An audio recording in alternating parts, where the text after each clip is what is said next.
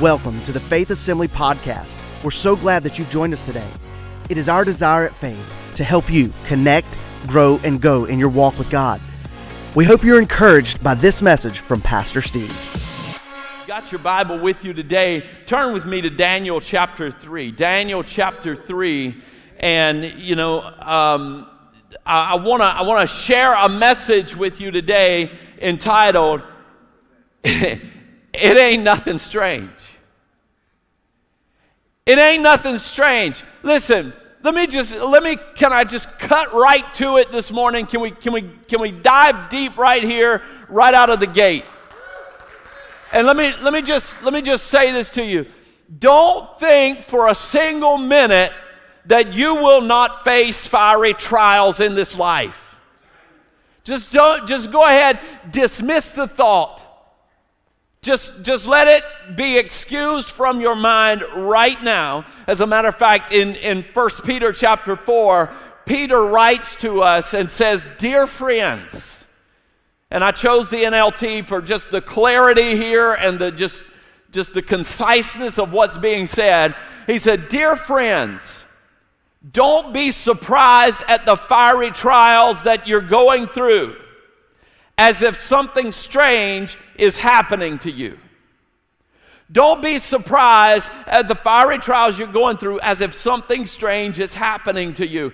And this is not the only text from the New Testament that we're going to read today that will suggest that there's a kingdom value in you and I facing hard times, difficulties, fiery trials in this life.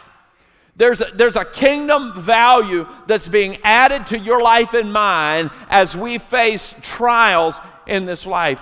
You know, you and I can be so conditioned, however, to the suggestions of this world, number one, and to errant theology, number two, that suggests that we don't have heaven's approval in our lives unless we are living in the lap of health, wealth, and happiness.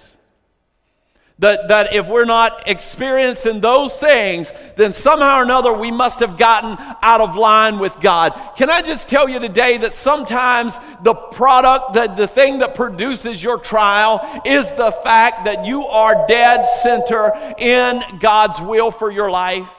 You are exactly where He has permitted you to move. You are exactly where He has positioned you for this season and for this time. I believe the Lord is doing something in this church, and I believe that what God is doing in this season is that He is stirring something deep in His people, and that He is positioning us to go deeper in the things of the Spirit. I really do, because the Lord has just been pressing these thoughts, and this is almost congruent with where we've been the last couple of weeks as we've been talking about waiting on the Lord. And sometimes the position from which we are waiting is a position of trial, a position of hardship, a position of being tried.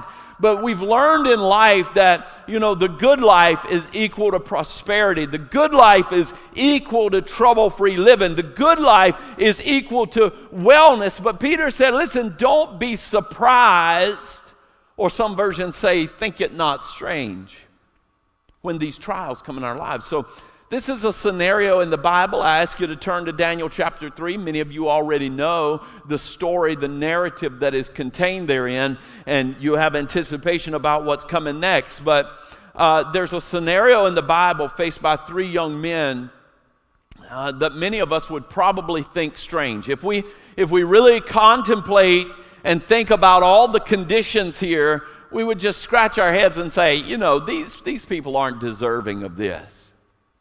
This shouldn't be happening to these people. I promise you that if we put ourselves in the place of these three individuals here today, our estimation of life would be that we should never have faced the fiery trial.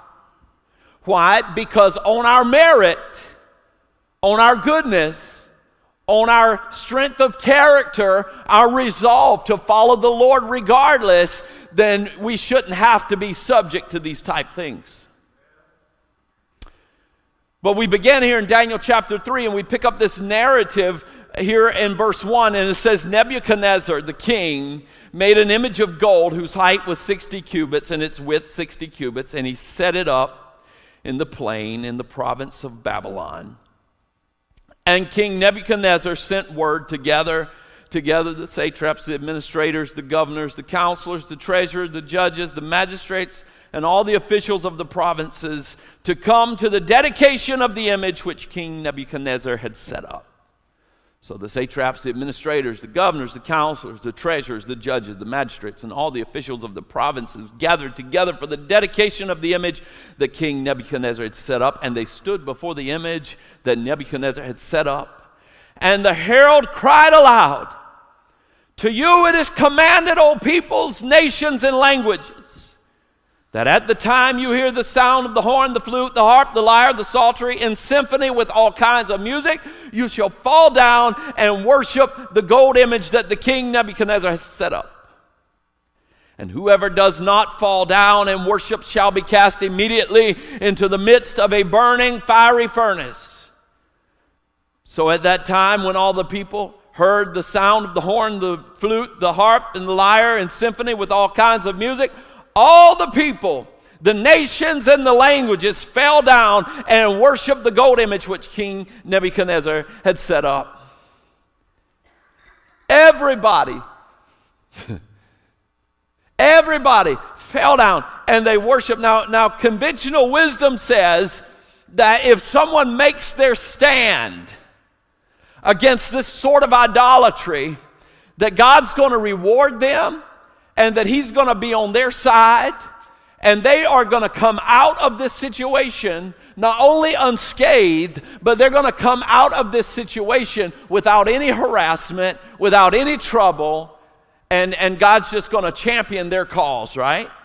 They're going to be the hero. Indeed, they may even be rewarded greatly here on earth for their courage, their bravery, and their spiritual fortitude. Somebody get the medals ready to let's pin it on these guys because of the stand we're about to see them make. And what's often alarming to many in this world as we walk the walk of faith is the exact cause of the fiery trials in which we find ourselves. It's almost kind of alarming here, the cause of the fiery trial in which we find these three gentlemen. But we pick it back up in verse 8, and it says, "Therefore, at that certain time, Chaldeans came forward and accused the Jews, and they spoke and said to King Nebuchadnezzar, O king, live forever. You, O king, have made a decree that everyone who hears the sound of the horn, the flute, the harp, the lyre, and the psaltery, and symphony with all kinds of music, shall fall down and worship the image of gold. And whoever does not fall down and worship shall be cast in the midst of a burning fiery furnace. And now, O king, there are certain Jews whom you have set over the affairs of the province of Babylon, Shadrach, Meshach, and Abednego. These men, O king, have not paid due regard to you. They do not serve your God or worship the image of gold that you have set up." Now listen carefully there to the indictment against Shadrach, Meshach, and Abednego. As a matter of fact, what should happen here is as we read the indictment against them, as the rest of the world gasps, you and I should applaud. You and I should applaud because here's the thing. The indictment against these three guys is this: they do not serve your gods.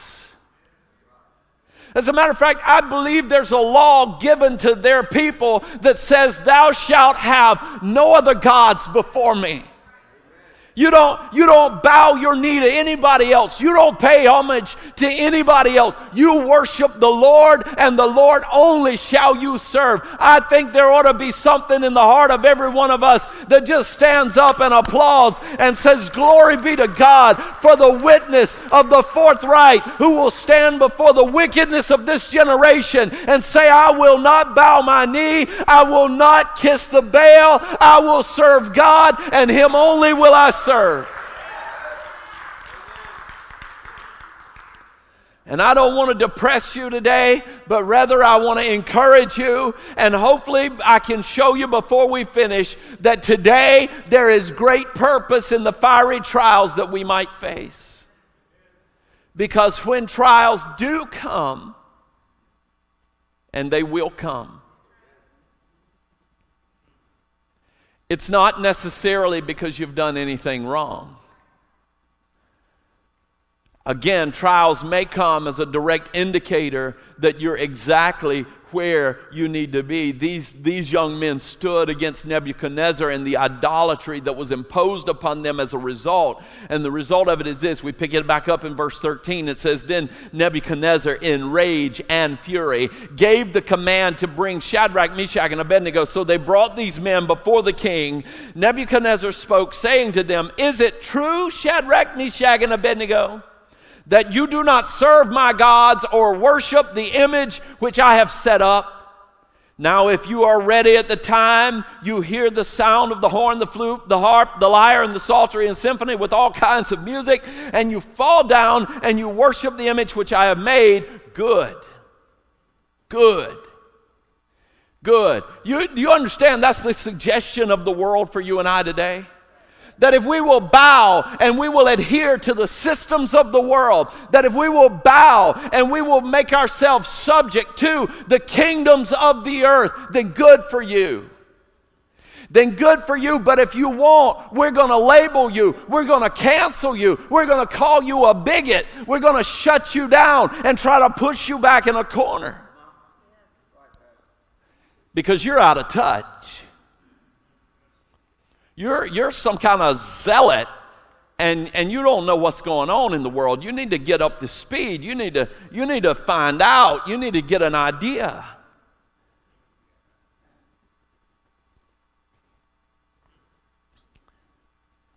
But if you do not worship, you will be cast immediately into the midst of the fiery furnace. And who is the God that will deliver you from my hands? Shadrach, Meshach, and Abednego answered and said to the king, me too. "Oh, Nebuchadnezzar, we have no need to answer you in this matter. If that is the case, if you want to punish us because we won't bow, if you want to cancel us because we won't agree, if you want to label us because we won't support you in your little fantasies, that's all right. We don't really have any argument against that. You do what you need to do. You do what you need to do, but as for me and my house, we're going to serve the Lord. This is where we draw the line in the sand. This is where we make our stand."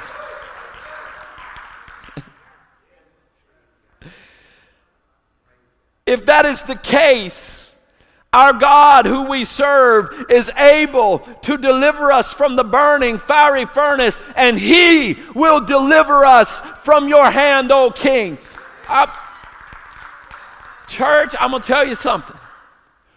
When we started singing that refrain on that song, "And I sought the Lord, and He heard, and He answered," there was something that began to well up on the inside of me that says if hell or high water comes, it's going to be all right, because I'm going to seek the Lord, and He's going to hear me, and He will answer me, and He will deliver me from the pestilence of the day or the snare of the fowler or whatever comes my way. He's going to be on my side fighting for me.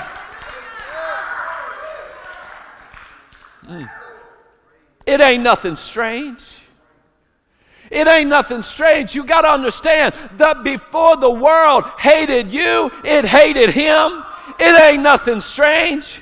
Don't act like it's something out of the ordinary because you follow Jesus and you live for Him and you're not winning popularity contests in this world. It's all right. It's all right if you hit a little turbulence. That just means you're flying against the current. It's all right. Ain't nothing strange. But if not, let it be known to you, O king, that we do not serve your gods, nor will we worship the image of gold which you have set up. Now I've got to tell you something. This right here, and here's what catches a lot of people off guard, is that not only have we done the right thing right in the moment, but this is strength of resolve. Like you get this, right? This guy's not joking. And at the point, you've got to understand, this isn't the flannel graph guy that you've seen in Sunday school as a kid. This is the ruler of the Babylonian Empire at that season in time, the most powerful man on the planet. He had the authority, he had the power to execute the justice on them that he had said he was going to. Yet they stood in that space. This is spiritual maturity. Are you with me? Young men, again, time is not really relative to spiritual maturity. You can hang around the church 60, 70 years and still be as spiritually immature as you were the day you came to Jesus. If you're not growing in the things of the Lord, if you're not being nurtured in the Spirit. But here's young men, and they have great spiritual maturity, but spiritual maturity is not an exclusion from the trials of life. You may be a principled person, but that's not an exclusion from the trials of life. You may be a disciplined person, but that doesn't exclude you from the trials of life. There will always be seasons when the Lord will permit things into our lives that will test us and try the fabric of what we are knit of spiritually. Verse 19, then Nebuchadnezzar was full of fury. And the expression on his face changed toward Shadrach, Meshach, and Abednego. And he spoke and commanded that they heat the furnace 7 times more than it was usually heated. And he commanded certain mighty men of valor who were in his army to bind Shadrach, Meshach, and Abednego and cast them into the burning fiery furnace.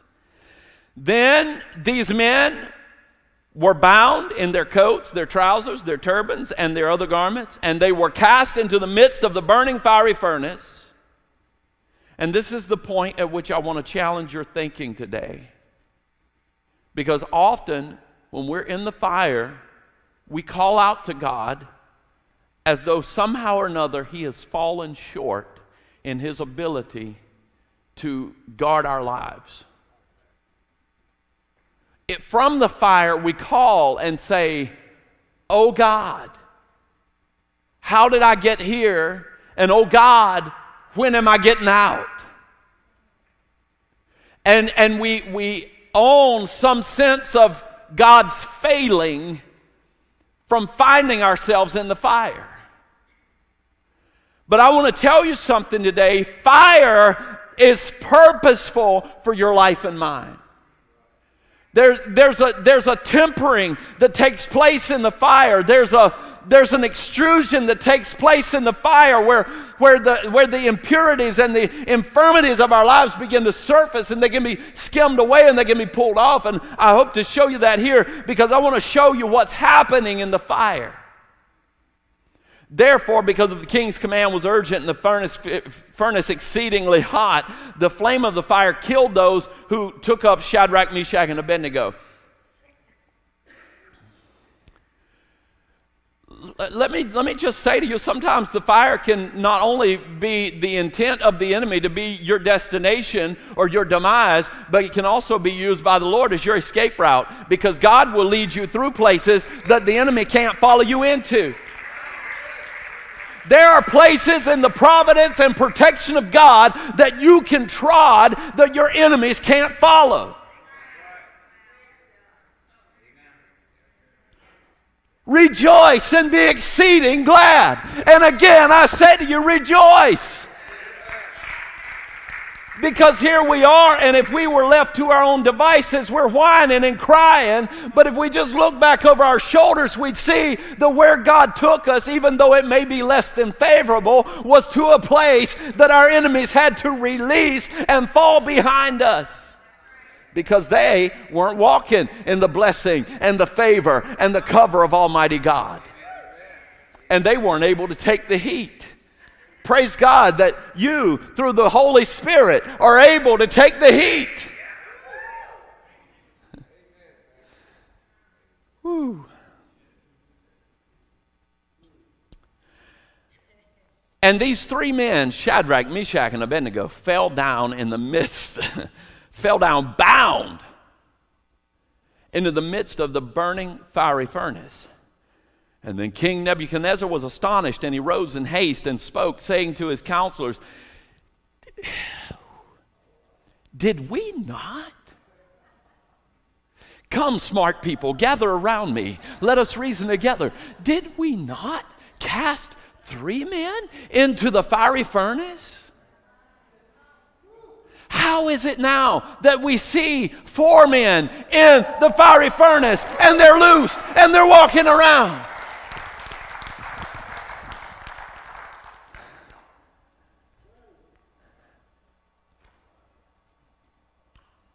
And the 4th is like the Son of God. You know, sometimes we get to pass through the fire because, honestly, even in we can be as principled as we want to be. We can be as spiritually mature as we possibly can. But you know, even in that, sometimes we get to resting on the goodness of who God has made us to be, as if it's the product of our own doing.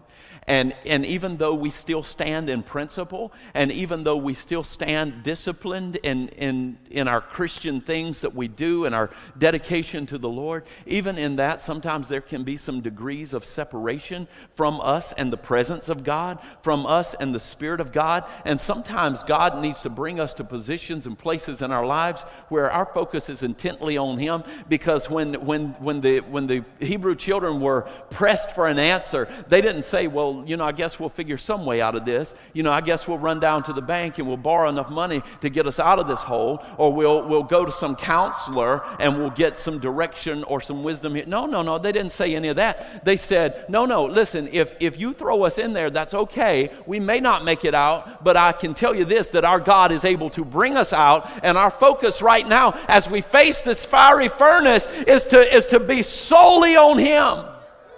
We're going to get reacquainted here because we're facing the fire. I'm not suggesting this of Shadrach, Meshach, and Abednego. I'm just telling you where we sometimes find ourselves. Sometimes we have to find ourselves at the mouth of the fiery furnace before our attention can be turned back to God as it should have been in the start. And here they are, they're there, and their attention. And I'm going to tell you something today, church. If you're facing a fiery trial, it ain't nothing strange. It might just be God trying to arrange a meeting with you. Because it was in the fiery furnace that they met with the 4th man. It was in the fiery furnace that even the pagan and the heathen were able to look on and say, "Hey, looks like those guys are fellowshipping with Jesus." Can I tell you something? When you've been with Jesus, the world can recognize it. Do you know that we claim all kinds of titles for ourselves? Saved, sanctified, filled with the Holy Ghost. We're Christian, we're Protestant, we're Pentecostal, we're all these kind of things. But do you know the first people that ever identified Christians as Christians were not people from the church, but they were people outside the church who identified a group of people who had been with Jesus, who resembled Jesus in the way they talked, the way they loved, the way they acted one to another. And they said, those people are Christ-like. There's an old leadership adage that if you go in a room, you have to tell everybody you're the leader. You're probably not. And in life, when you run around, if you've got to tell everybody you're a Christian,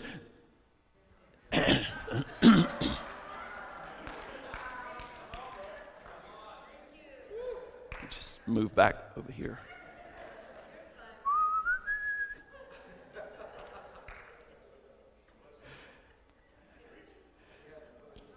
Sometimes the fire is a place where God can show up in your life and prove Himself to you. Sometimes the fire is a place where He can show up in your life and prove His promises over you. It's a place where He can have your full attention. And I want to tell you something about the fire. It ain't nothing strange. He's just leading you to places where the ropes can get burned off sometimes. And listen, if you're hearing this message today and you're broken and you're hurting under the weight of addiction and you're oppressed, understand that in a moment of surrender, Jesus can take those things from your life. I don't care how long you've struggled. I don't care how many times you've tried to get free before and failed. Bondages can be broken in the name of Jesus. That's it. You don't need Jesus in a supplemental program. You don't need Jesus in 12 steps. You only need one. And that one is to step out and surrender. And say, Lord, I just committed all to you. But I want to just, again, challenge thought, because oftentimes in life, when we think about, in Christian life, when we think about bondages, especially those of us who are seasoned in the church, we think about those sort of things. We think about those that are struggling with addictions. We think about those that are, kind of bound and they've not found the liberty in Christ that we've experienced and that we know. But, sometimes bondages just kind of can reoccur.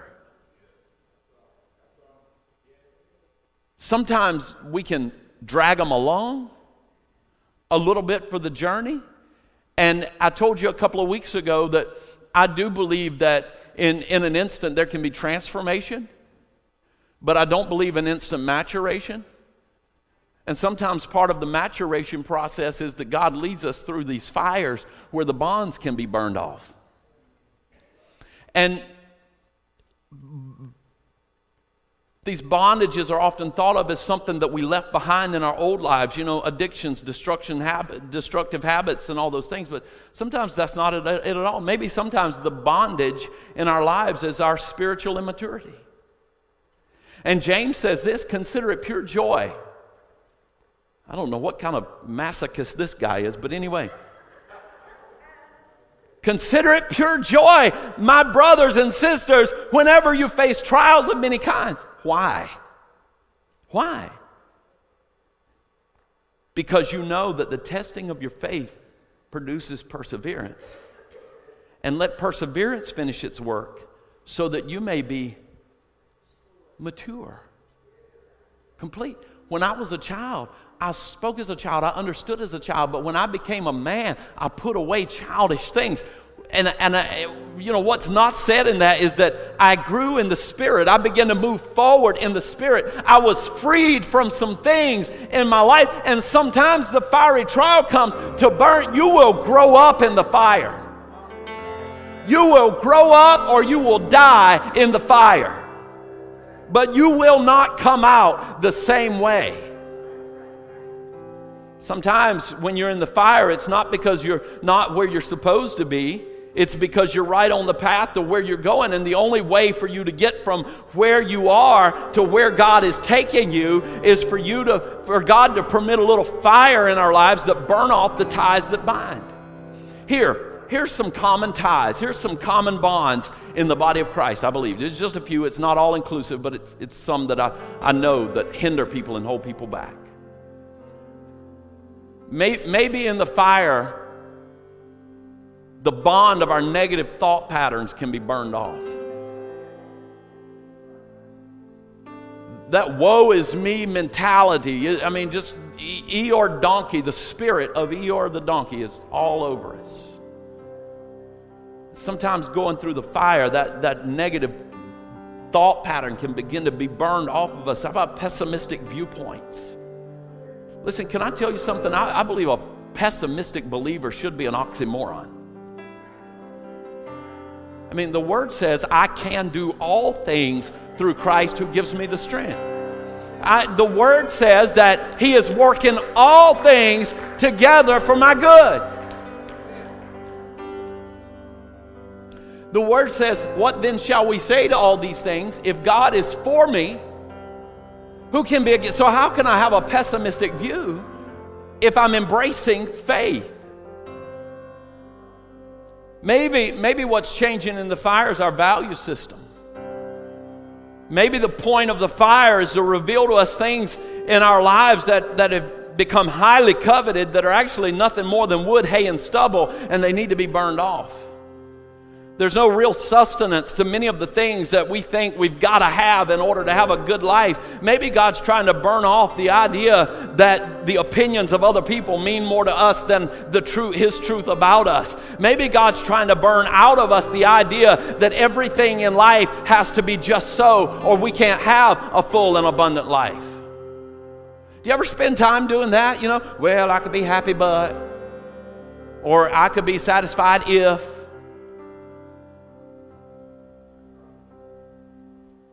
Let me tell you something. If you get in Jesus, if you abide in His Spirit, you can be satisfied, period.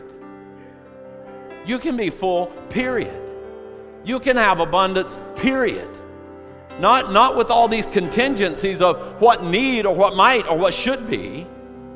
And I want to submit to you that Shadrach, Meshach, and Abednego got into the fiery furnace and they discovered the presence of the Lord therein. And I'm telling you, even in the fire, these guys were living their best life right then. Free. Let me tell you about that fiery trial. It ain't nothing strange. It's just God leading us to places where we can be promoted. Verse 26, then Nebuchadnezzar went near the mouth of the burning fiery furnace, and he spoke, saying, Shadrach, Meshach, and Abednego, servants of them. What? Boy, this is a change of tune here, isn't it?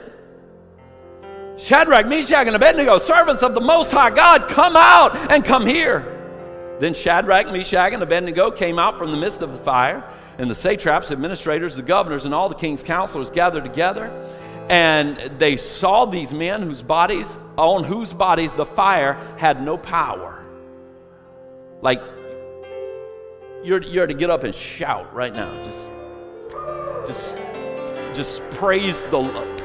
No, go ahead. Yes, just get up and praise God right now for that very principle right there. These guys came out upon whose body the fire had no power.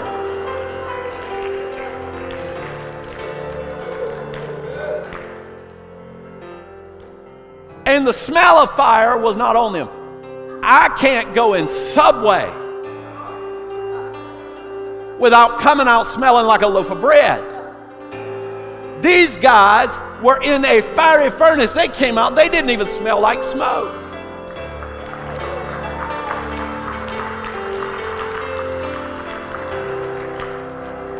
I can't light my grill without risk to my eyebrows. But these guys came out and not even a hair was singed on their bodies.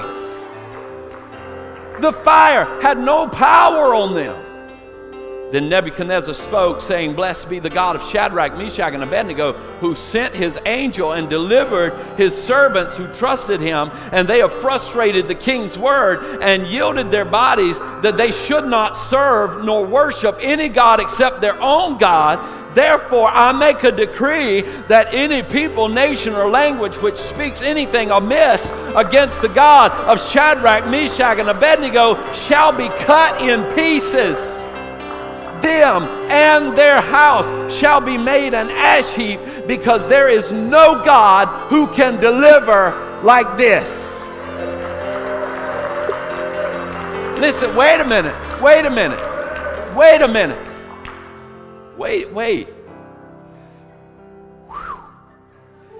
Because if this is the testimony of a pagan king, that there is no God who can deliver like this God, I want to tell you something. You ought to be in the middle of your fiery trial with your hands raised up, getting your praise on, saying there is no God like Jehovah. He is able to save and to heal and deliver. I will not be afraid and I will not cower in fear in this moment, because I know that He's able. Amen.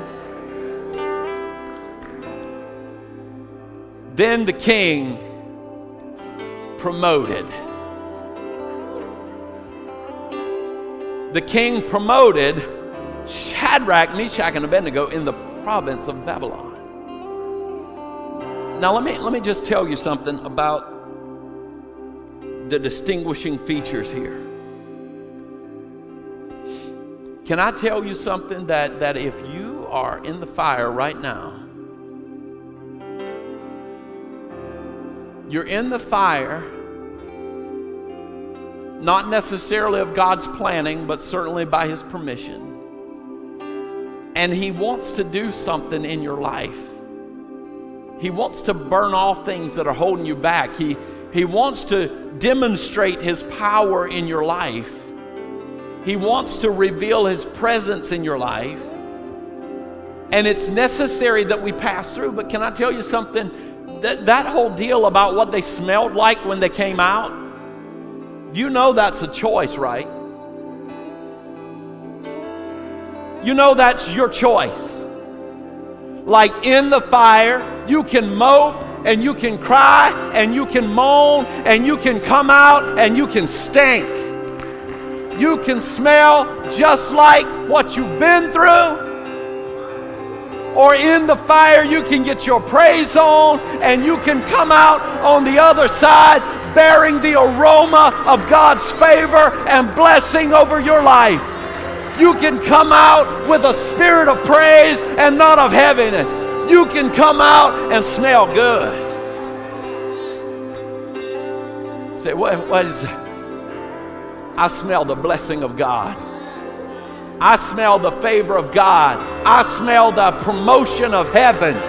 I smell it in this place right now. There's an aroma filling this room right now of overcomers who are going to, in the midst of trial right now, get your praise on and worship God in the middle of your trial and have your resolution stiffened on the inside of you that says, I'm not going to bow, but I'm going to praise God through this trial. He's going to deliver me. He's going to hear me. He's going to answer me. And He's going to exalt me in the end. We hope you enjoyed this inspirational message today. If you would like more information about Faith Assembly, please visit us on the web at faith-assembly.org. Thanks again for joining us, and we hope you have a blessed day.